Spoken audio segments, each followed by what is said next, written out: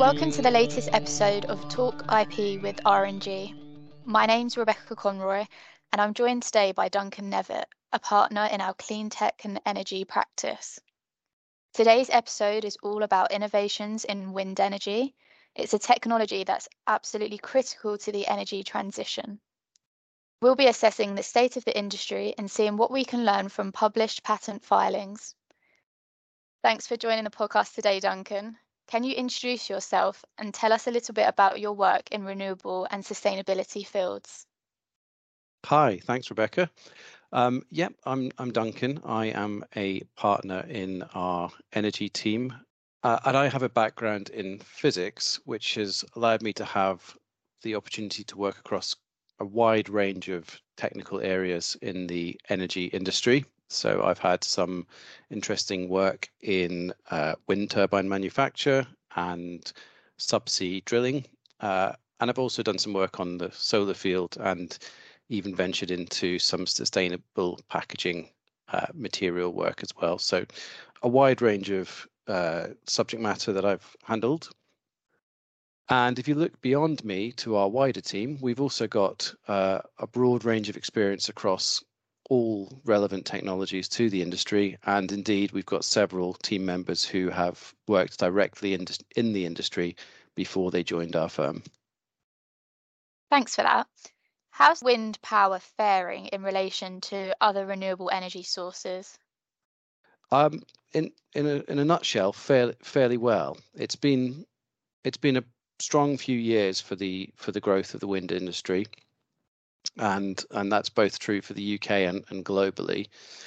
A large part of that has come from China in particular, where we've seen huge infrastructure developments going on, primarily in the onshore context, but also more recently in offshore implementations as well. The US has also been a large driver for wind growth in recent years. And then if we look a little bit closer to home in the UK, we're certainly seeing some big activity happening. And again, similar to China, the more recent activities we've seen in the UK have largely been in the offshore context. So what does the general patent landscape look like? Are there any trends and insights we can take away? Yes, there are. I think if you just take a step back first and consider that across all technologies in the whole patent landscape, companies operating in China and the US are nearly always at the forefront of the league tables. They tend to be where most patent applications are filed. And then obviously if we look into the wind sector in particular, China are therefore, perhaps unsurprisingly, given what I've just been saying about their wind developments and wind capacity, China are leading the way in terms of the number of patent applications we've seen over the past decade or so. What potentially is slightly different, though, to the broader picture is that European companies are sitting in second place when it comes to overall patent filings, with US companies just slightly behind in third. And I don't think that's actually a reflection on the US underperforming, but more a reflection on Europe perhaps overperforming or outstripping what they may be expected to do in perhaps other sectors. There's certainly a lot of activity in Europe in the wind sector, and so it's quite encouraging from our perspective to see that European companies are seeing patent applications as an important part of their strategy. That's a great initial overview of the sector. Thank you. We have some special guests on the episode today.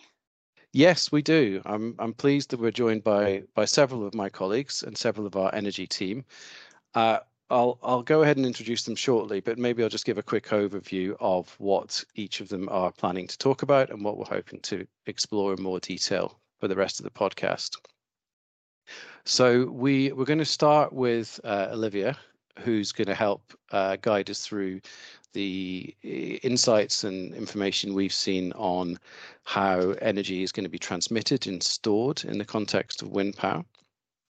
Then we're going to jump over to my colleague Bruce, who's going to guide us through the world of offshore wind and particular floating platforms and technologies surrounding that. And then finally, we've got Adam, who's going to join us and talk to us about the wind power from a sustainability context. And in particular, we're going to look into how we're going to need to deal with decommissioning wind turbines in a sustainable way as their life cycles end. So let's kick off and welcome Olivia Buckingham. Hi, Duncan. Thank you for having me today. It's really good to be here. So I'm Olivia Buckingham, and I'm a trainee in our electronics and software team based in our Cambridge office. Great, thanks, Olivia. And I understand you've been looking into some interesting work that's been done in the context of storing the energy and transmitting the energy from wind turbines. Yes, so what I'd like to focus on today, and one of the more interesting concepts we're seeing, is the harnessing of wind power to generate green hydrogen. Now, this is a great idea for several reasons. Of course, it can act as a vehicle for the storage of renewable energy for days when wind resources are insufficient. But also, as wind is so unpredictable, oftentimes when the production of wind energy outstrips demand, we end up with curtailment, which is a real unfortunate waste. Essentially, using wind power to generate green hydrogen provides us with a storage solution. The production of green hydrogen will also be key in helping to address some of the bigger challenges in decarbonisation. In particular, decarbonisation in industries like shipping, which is one of the biggest sources of transport related CO2 emissions. Interesting. I mean, obviously, that sounds incredibly important and valuable if it can be done well. Technically challenging as well, I assume. But what are we seeing in terms of patents in this area? Is there any interesting insights you can share with us? So you can get a general idea of trends in this area by looking at the relevant patent classification codes.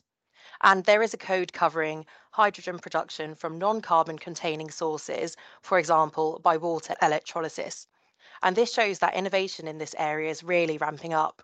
More interestingly, within the context of this podcast, when you narrow things down with a crude keyword search to only publications that additionally mention the words wind turbine, you get an indication of how the intersection between wind power and green hydrogen is developing. And you see a really sharp increase year on year from about 2016 onwards. It'll be really interesting to see if this general trend upwards continues.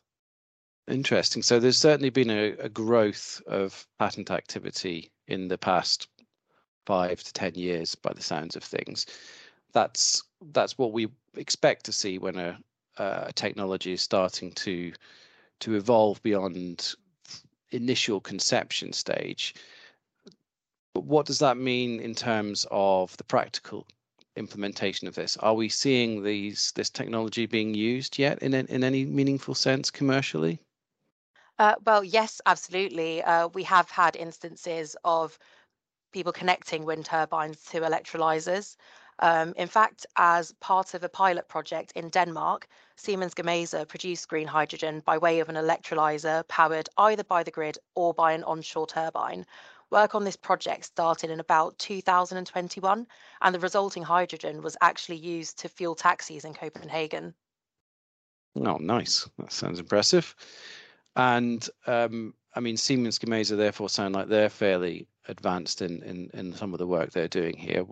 Have you just had a chance to look into any of their patents and see what's lurking in there? Yeah, so recent publications do show a continued interest in this area of tech, with applications covering offshore systems and applications directed to improving the safety of such systems, for example. Of course, there's always a lag between the filing of a patent application and then its subsequent publication, which does mean that more recent filing activity won't yet be available for public inspection.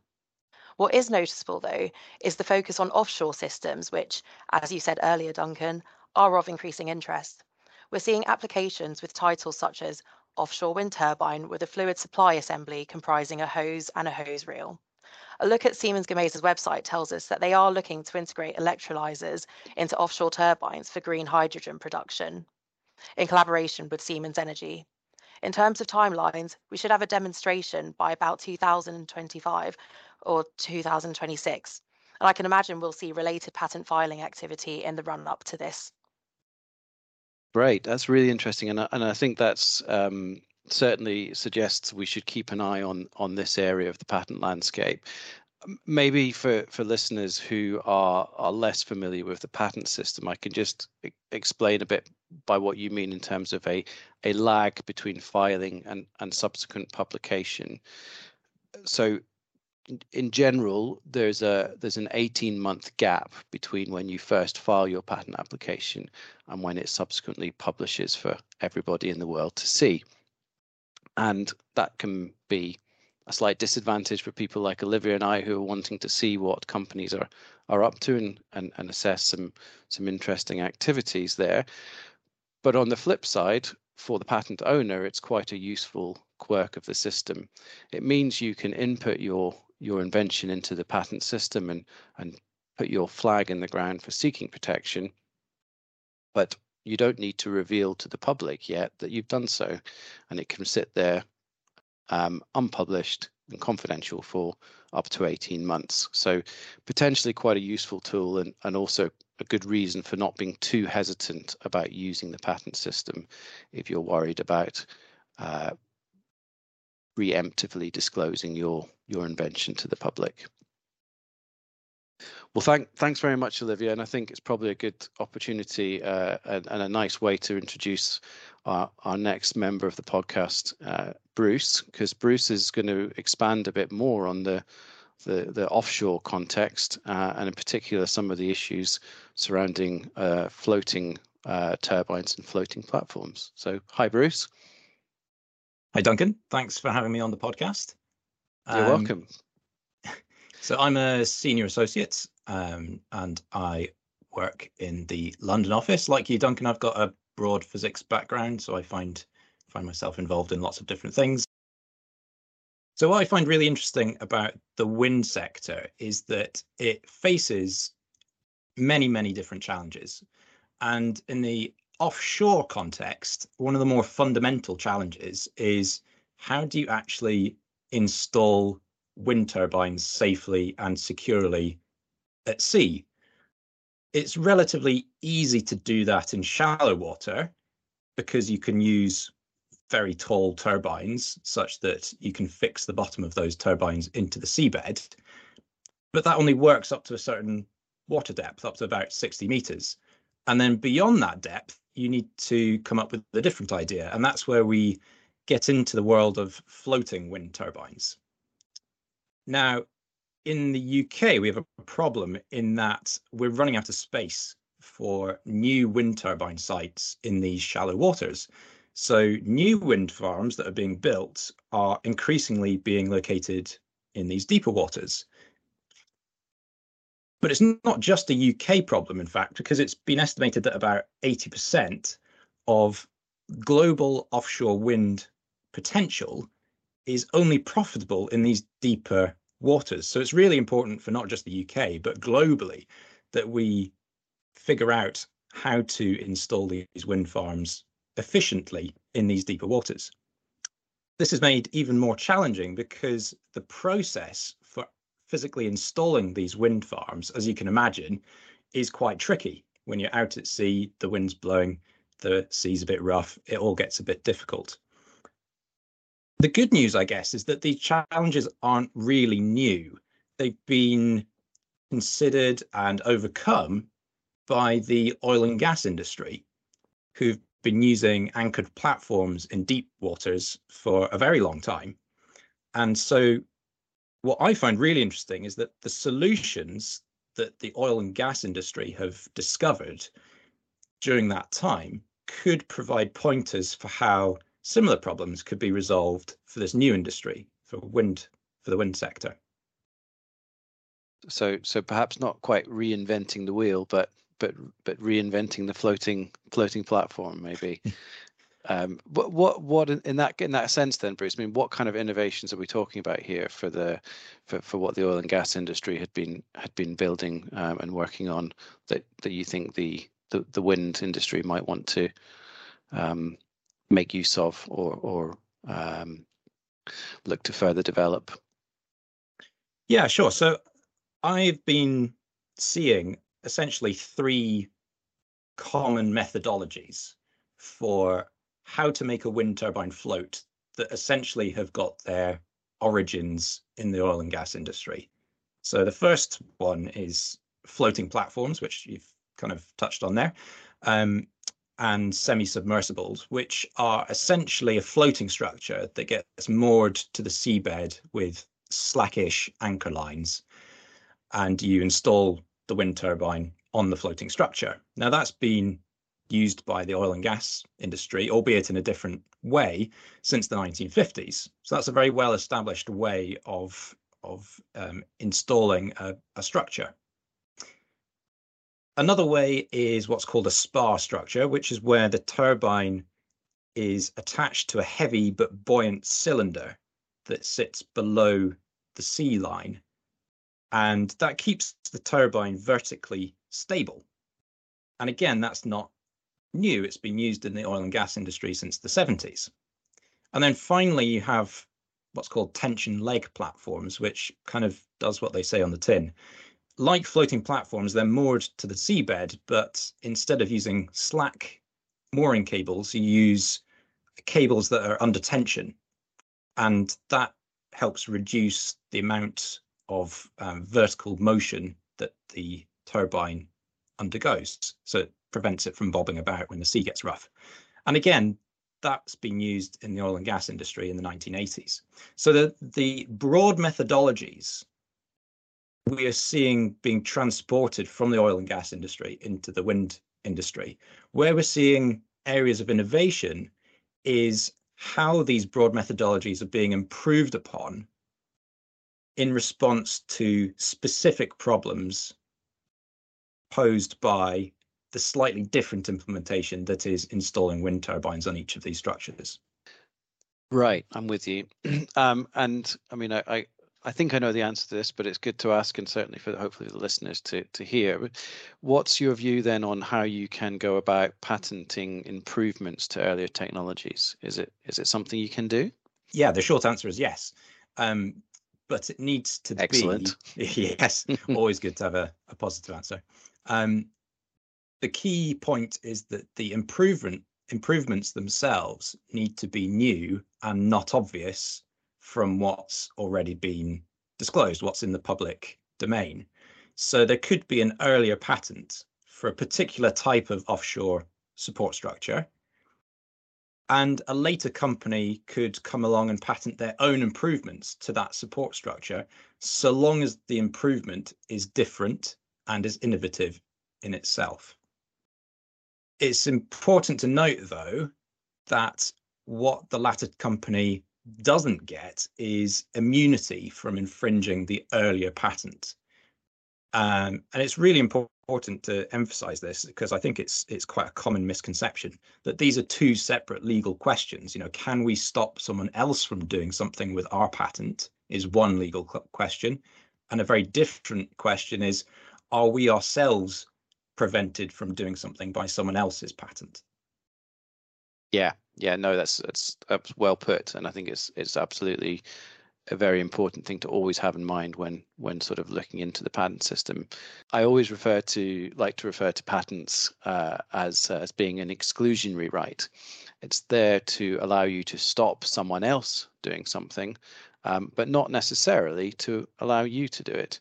Having said that, it certainly strengthens your hand if you've got a patent and someone else has one, and you both want to try and do something similar to one another. If you've each got something to offer, then maybe you can come to a good agreement between you two, and it can result in a positive outcome. Okay, so when you've got situations like you have here, Bruce, or like the people in the floating offshore field have, where you're improving on something that's done before, and you're developing that solution with a view to deploying it, what's your view on when you should be seeking a patent or seeking to protect that innovation in a patent? That's a good question. I think the first thing to say is that there's no need to have a finished product to start applying for a patent. A lot of people think that they need to finish the development process before they protect that product, but it's the idea that the patent protects rather than the product itself. So you don't actually need a product to get started with the patent process. In terms of exact timings, it's an interesting question because I think there's essentially a tension between two slightly competing interests. On the one hand, we would recommend getting a patent on file as soon as possible. There's a number of different reasons why you would want to do that, but essentially having your patent filed at the earliest possible opportunity is very good. It prevents other people potentially from obtaining their own patents, and from a commercial point of view, it's potentially helpful for raising funds. But the other side of the coin is that you need to know enough about how the invention works for you to be able to give a full description of the invention in the patent application. And if that isn't provided, then the patent application could potentially run into problems further down the line. So there is a bit of a tension. The development needs to be advanced enough so that you need to know how the invention works, but you need to ideally file the patent as soon as you possibly can.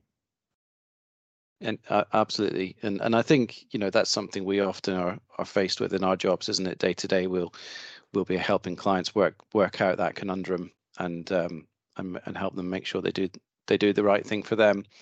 It's also, I guess, probably worth mentioning that once you filed your patent, if you then come up with some extra things you think it might be good to have in your system, you can always file follow-on applications as well. So there's generally an ongoing patent strategy with anyone who's developing products or projects. Well, great, thank you, Bruce. We'll now move on and introduce our final team member for today's podcast, which is Adam. Hi, Adam. Hi, Duncan. How are you doing? Yeah, good, thank you. And you're going to guide us through maybe, I suppose it's fitting you're coming at sort of the end of the podcast, because we're looking now at what we might want to do with wind turbines as they reach their end point and the end of their life cycle. You've done some investigation and had some thoughts into this. So why don't you maybe tell us all a little bit about yourself and on what it is you've been looking at? Yeah, thank you very much, Duncan, for having me on. So my name's Adam Kelvey, and my background is in materials science, and I've got a particular interest in sustainability and sustainable materials. And so I did a bit of a dig into actually how sustainable are these wind turbines. And I started off by having a dig into the lifetime carbon emissions of wind power to see how it stacks up compared to other energy sources. And the short answer is it's pretty good. It's pretty good. When we talk about the lifetime carbon emissions of an energy source, we mean the total carbon emissions generated by the construction, the transport, operation, maintenance, and the decommissioning of that energy source. And for wind turbines, these emissions are very front-loaded. In fact, it's the construction of the steel tower, the concrete foundations, or any sort of offshore gubbings that Bruce was talking about. Well, they account for almost half the total carbon emissions that wind turbine will ever produce. And that may sound scary, but don't worry, because actually the numbers are really quite small. So wind power generates about 6 grams of CO2 per kilowatt hour of electricity generated. And for context, gas power, that number is 450 grams of CO2 for every kilowatt hour. Wow. So it's orders of magnitude better. So we can go ahead and start putting these things up wherever we like. Interesting, only nuclear power is as carbon efficient as wind turbines. Yeah, wow. So that is quite impressive, and certainly creates very much a positive case for further installation of further wind capacity within the energy infrastructure. But let's not just stop there. I mean, what else can you say in terms of the environmental credentials to turbines? I guess particularly with a view to what we do with wind turbines when they're no longer needed or able to function. How can we deal with those environmental challenges? Yeah, I think that's right. I mean, the carbon life cycle emissions is great, but as you say, it doesn't really take into account what we do with these things at the end of their life. And a lot of them are coming towards the end of their useful lives at this point. Wind turbine blades in particular are the tricky thing. They're made from usually composite polymer materials like carbon fibers or your fiberglass. And this makes them very strong and very lightweight, ideal for their purpose of spinning around in the wind, but also really very hard to recycle. I mean, recycling fiber-based composite materials is next to impossible at the moment. And this isn't some trivial problem. This is going to get big. In fact, the European Union estimate that by next year, 10% of all global thermoset plastic waste will be decommissioned turbine blades. At the moment, almost all of these are going straight to landfill, which is not sustainable. Right. So obviously hearing some big problems there. As a patent attorney, you know, patents are there to protect inventions that solve problems. So, you know, my question naturally has to be what solutions are there looking to be in sort of the patent world that could solve some of these problems? So let's start with where we are today. At the moment, the ones that don't go to landfill, what we can do is chop them up and use them as filler for concrete. In fact, the very same concrete that then goes into the foundations for new turbines. So that's something at least. There's also some rather striking bike sheds in Denmark and a few bridges in Ireland, which are made from old turbine blades. They look great and they make nice headlines, but frankly, these are a drop in the ocean. We can't turn all of our old blades into bike sheds. There just aren't enough bikes. The real solution is going to come when we start designing the wind turbine blades with end of life in mind from the start. And several companies are doing this, and this is evidenced by the patent literature. There's a US sustainable energy contractor called Alliance for Sustainable Energy, and they've developed a thermal welding process which allows turbine blades to be manufactured from fully recyclable thermoplastic, like your sort of PAT drinks bottles, rather than the traditional non-recyclable thermosetting plastic. And their patent describes a really interesting process where you insert copper heating elements between the individual thermoplastic components. Then you switch the power on, and these copper heating elements heat up, they melt the plastic, and the plastic bonds, and then you turn it off, and then you've attached your wind turbine together. And these heating elements then remain embedded in the blade once it's finished. So it allows you to make your blade from a much more readily recyclable material, which is great. It also means you don't need to use nasty adhesives, which again can actually extend the life of the blade. And then once the blade does reach the end of its life, you just plug these heating elements back into the power again, and the joints all melt, come detached, and it makes it much easier to recycle. It's a cracking idea. And then closer to home in Europe, there's a specialist materials company called Arkema, and they're developing blades which are much more readily recyclable. Their patent describes a new liquid thermoplastic resin material known as Elium, which can be readily recycled using existing recycling streams, apparently. And in March 2022, the company announced the completion of the world's largest fully recyclable turbine blade with a blade length of 62 meters, which is modest by today's standards, but it's a very good start for a fully recyclable blade. So while wind power, it's already very green, but it's about to go circular too, if you'll excuse the pun. The future for the industry is very exciting. Yeah, no, I mean, I'm always keen for a pun. So But I do agree with your sentiment about how the solutions of that nature do certainly put a positive outlook onto how we can continue to expand wind capacity globally, whilst keeping environmental credentials as positive as possible. I guess there's a thought comes to mind there about some of these innovations where you're doing something now for effectively a problem that it's going to happen in 10, 15 years time when the turbine is due to be disassembled. But I suppose the important point to note from a patent perspective there is patents are able to last up to 20 years from when you first file them. So obviously if you're inventing something now that you foresee being used in that sort of time frame, the patent can still be a valuable tool to your company. Yeah, that's right, Duncan. Yeah, a patent term of 20 years, it gives an inventor a decent chunk of protection, and actually, industries like the wind turbine industry, they move so fast that while something might be shiny and new today, in 5-10 years, technology has moved on, and so new innovation and new patents will supersede old ones. And in fact, actually, it's a very good idea if you have a portfolio growing of patents and patent applications.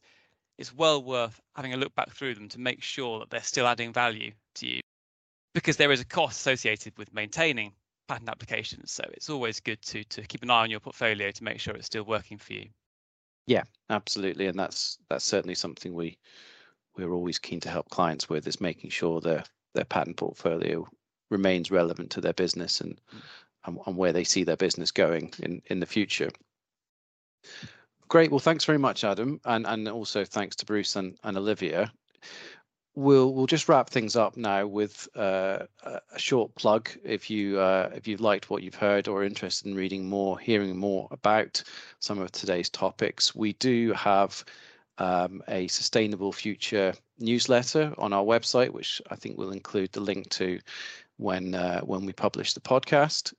There's also a range of blogs again on our website for the various insights we've had into the sector and some of the key challenges and opportunities we think are going to be there in the coming years.